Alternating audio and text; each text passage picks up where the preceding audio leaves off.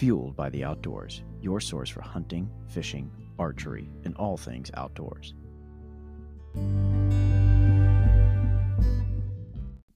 Welcome to Fueled by the Outdoors. I'm your host, Rick Cates, and this evening I am by myself. This is going to be a short podcast tonight. Chris is actually out scouting deer and sending me pictures of them standing in bean fields as we speak, while I would really enjoy to be out doing that kind of stuff. Unfortunately, where I am, it's mainly wooded areas, so there's no bean fields around me, but also for the fact of I'm leaving for a trip tomorrow, so hence the reason we are doing kind of what we would describe as a supplemental podcast this week. It's not going to be a sit-down where we cover a topic where we kind of banter back and forth or we have a guest to go over things. This kind of falls in line of the same thing as what we did with the conservation ones earlier on, Fair Chase Ethic, the Jim Posowitz podcast, those type of things. So kind of in the spirit of this, I was thinking, what can I podcast about? What can I talk about? Chris did the boundaries one, earlier in the month, and we did the one where we were talking about hunting buddies, and this all kind of plays into something that I feel is important. We are doing the Mobile Hunting Expo, and we've been talking a ton about deer scouting and how these things are important to how we scout kind of out east and in the Midwest, and how, certain things are integral into how a lot of us have learned how to deer hunt, especially within the past 10 to 20 years. I can think of before a certain point of learning a certain way, but, if you look at the past 2 decades, a lot of things have changed in the whitetail world for Eastern hunters in terms of how you scout, how you can look at things, and how you can do things. The main one being trail cams. Now, we have discussed this at a multitude of levels on our podcast previously with different cell cams, how to place them, having to shim them down to look down at an area if you're getting up high in a tree, making sure that they're in a good spot so people don't steal them, being respectful of people's stuff. All part of the, Eastern, Midwestern whitetail world that we are all very familiar with. So recently, if you listen to Meat Eater, if you follow any type of conservation news online, or, realistically, I believe it was in the paper too, something recently happened out west. And it's the first state, if I'm not mistaken, where they have banned the entire year of trail cam use. Arizona, I believe on June 26th, is June 11th, the Arizona Game and Fish Department voted unanimously to ban trail cameras. And their idea, in banning them is to help aid in the promotion of fair chase. And they said they're banning trail cameras for the purpose of taking or aiding in the take of wildlife, or locating wildlife for the purpose of taking or aiding in the take of wildlife, according to the bill. Lots of lawyers speak there. Basically, what it breaks down to is Arizona Game and Fish voted unanimously, said you're not allowed to put out a game cam anymore if you're going to use that to photograph wildlife that you plan on hunting. You can, however, keep a trail cam out if you are using it for the purpose of protection or wildlife viewing.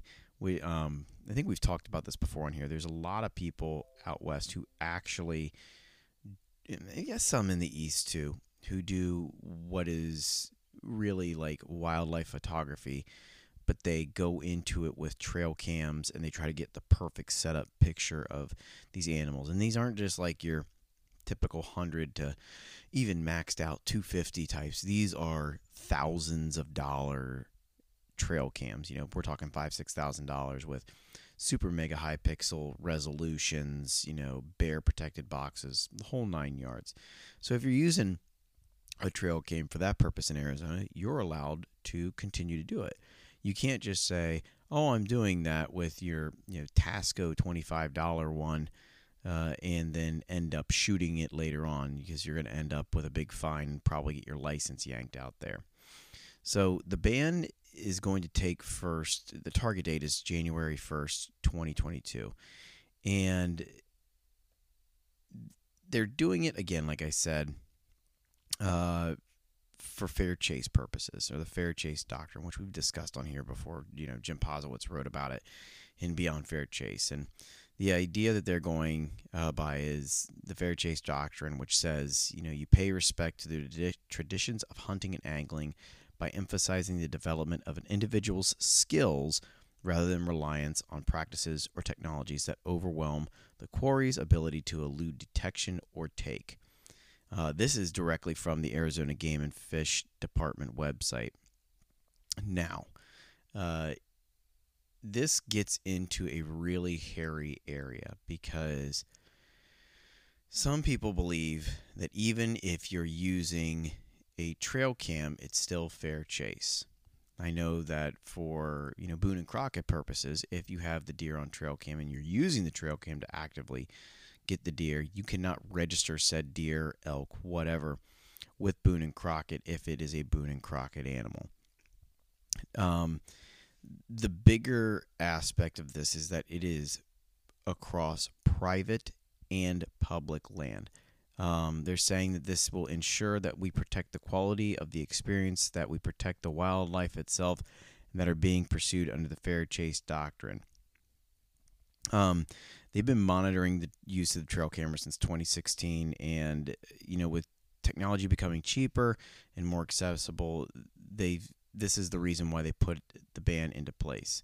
With multiple advancements in tech and being able to use cell phone cameras, which can send video pictures directly to your phone, there was a larger concern that it's going to start affecting deer populations. I believe that we talked about a story that was on here previously about a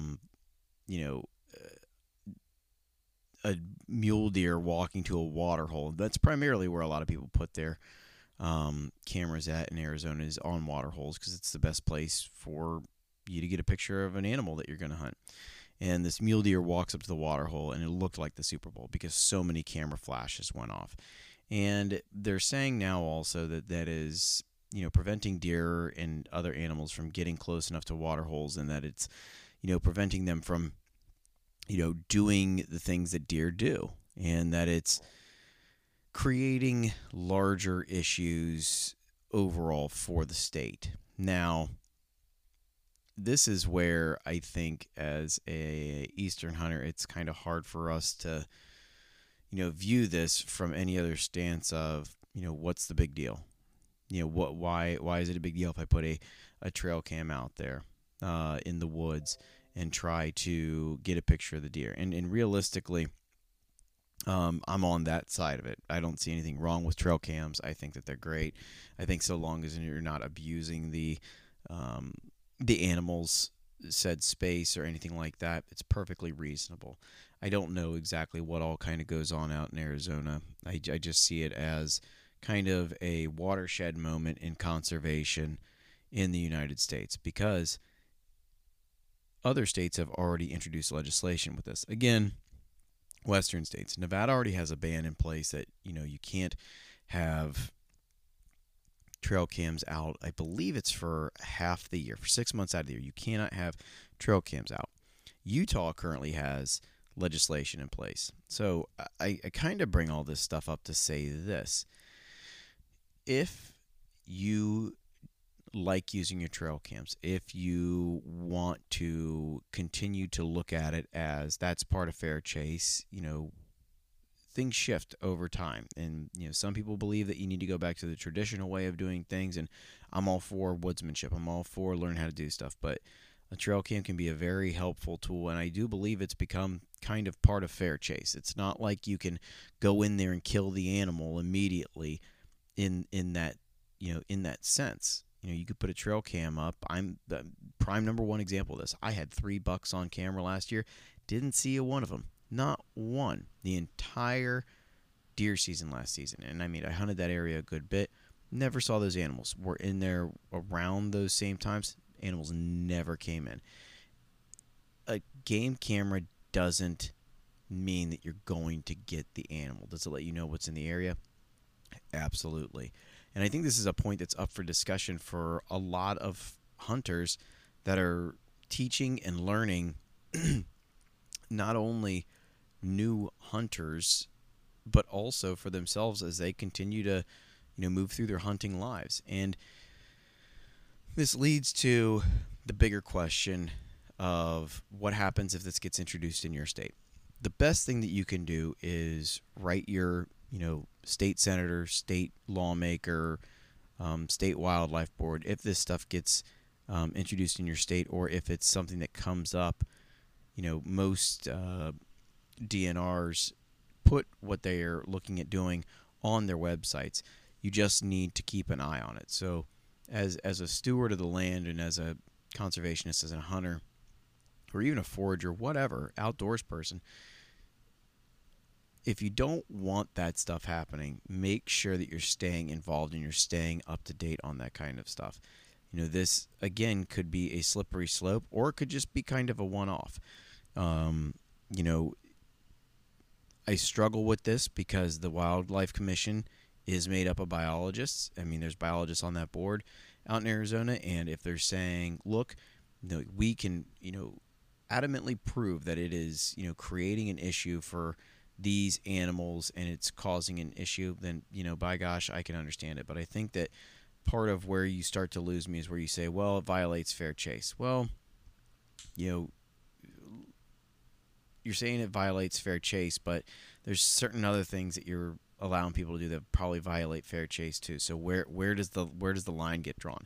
It doesn't make a whole lot of sense, and you have to be able to prove it. But beside the point, if you are hoping to keep this stuff in your state, please, by all means, if it does get introduced, call your state senator, your representative, and also talk to your local law enforcement, wildlife law enforcement. They're the ones who are putting boots on the ground, who can give you more information. And, write your state biologist. Look up their reports. Look up the, surveys and that kind of stuff. If they ask you to participate in a survey, help them out, do that kind of stuff, because it all goes into being able to help prevent things like this happening. Now, that being said, I said this happens on public and private land. And what you tend to see now is a lot more cameras on public land. Now, is that due to, people just being out more on public land? Is it due to more cameras being cheaper and accessible and you're able to throw them up on there and not have to worry about it? It's possible. The other thing to kind of look at, and a team member brought this up, and he was kind of saying, it sucks that there's not a ton of farms for me to get out on. He has a very little amount of public land that he can actually get to. And he says, I would love to be able to go out to some of these farms, but, they're all leased up. And then when I go to public, there's tons of trail cams, or there's tons of pressure, or the one, WMA he particularly goes to gets consistent pressure all year long from people going and hiking on it. It's near a certain place. It got a lot of press due to some, land features, and it's absolutely been flooded with people. Now, leasing opportunities are taking up a lot of the private land that you would normally have been able to hunt, maybe 20 years ago, hell, even 10 years ago. So it is pushing more people onto public land. So again, what do you do about this? And we've discussed this multiple times, is go where the people aren't. Go where the people aren't. It doesn't mean you got to be like on top of the bucks in their bed, or on top of the does in their browse area. You want to get close enough, or walk a little bit further than what most people will, or go to an area that looks like a good area where, you don't see stands. And this is where preseason scouting comes in big time. And I realize everybody can't do that all the time, but if you have the ability, it's extremely helpful for you to be able to go out and do that kind of stuff in order to help yourself out more during the season. this also leads into us doing the Mobile Hunting Expo, because so much of public and private hunting has become, a run and gun thing. And we talk about this during turkey season, and you know what? I love run and gun turkey hunting. It is just absolutely the best. I think that there's nothing better, hunting wise for turkeys at least, to run and gun. But for a whitetail, it's a little bit different. With mobile setups, the climber, the one stick that Chris keeps talking about, small mobile steps with a hang on stand, your lone wolves, your XOPs, whatever they may be. It allows you to be a little bit more mobile. And you'll see this more and more as you get onto public land, because you'll go out and you'll be in an area. And I mean, it happened to me, I think, last year. Whereas I went and I looked at an area, I'm like, man, this looks really good. And no stands there. So I get everything, this is where I'm going to go. And then I show up the next day, and there's a guy with a hanging hunt and a set of steps and aiders. And we get to talking, and he's like, well, I'm going over. He's like, I was thinking about going over here. I was like, oh, okay, well, that's where I was planning on going. And sure enough, you know, you'll find out that it is a double-edged sword. It's nice because it lets you get deeper in past people, which is what I ended up doing. But also, it doesn't allow you to properly look to see, how many people might be in an area. One of the better things to do, at least over here in Kentucky, you're supposed to take your stands down 2 weeks after the season's over, and you can only put them up 2 weeks before. So while it's not completely advantageous to go and look for stands before that 2 weeks, there's also a lot of people who keep their stands up, despite what the rules say in the regs. So it makes it a little bit tough sometimes to be able to go in there and look to see, well, okay, well, there's stands over here, there's stands over there, and you might pick a good spot, but you better have 4 to 5 good spots, and that's really, of ultimate importance. So I say all that to kind of finish up with the fair chase thing. Fair chase, in my mind, is allowing yourself and the animal to have an equal opportunity to be able to have the hunt present itself. A trail camera does not, it might change a buck's movement. It doesn't change the fact that the buck might still walk through there. It's kind of the chicken and the egg question. Which came first? How do you know that's going to happen? You don't know. If a tree falls in the woods, does it make a sound? We don't know.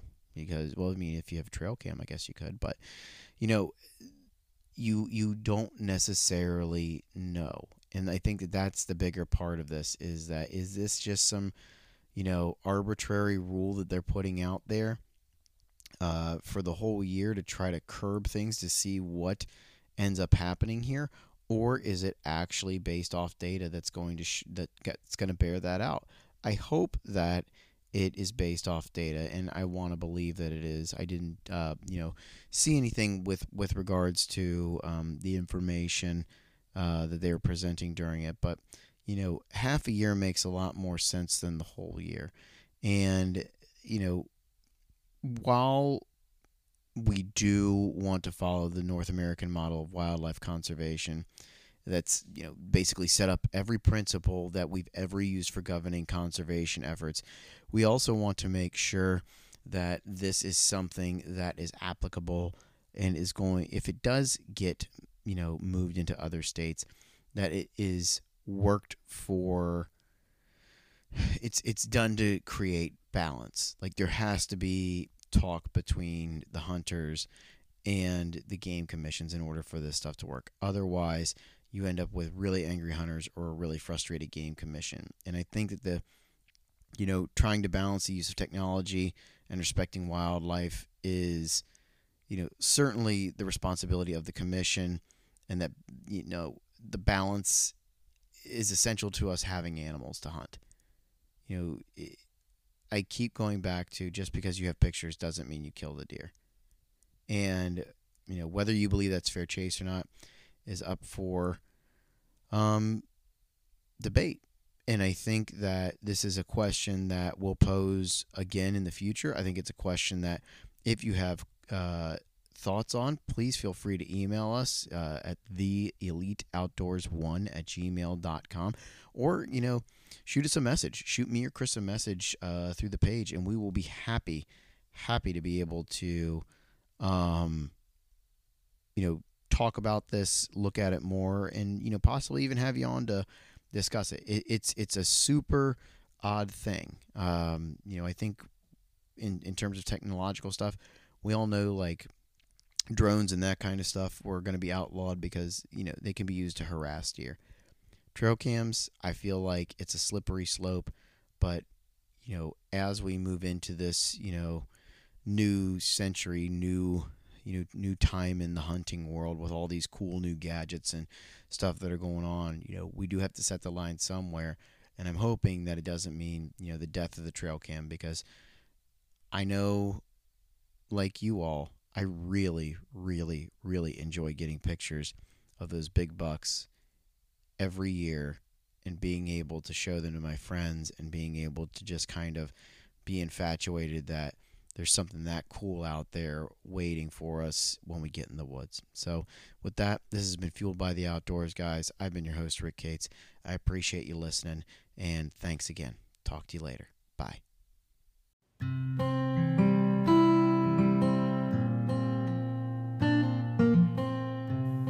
And that will do it for our podcast today. Please remember to subscribe, like, review on all major podcasting platforms. We are available on Apple, Google, TuneIn, CastBox, Spotify, and all other major podcasting platforms. As always, we are available for contact at theeliteoutdoors1@gmail.com. That is theeliteoutdoors1@gmail.com. Thanks a lot, guys. Talk to you next time.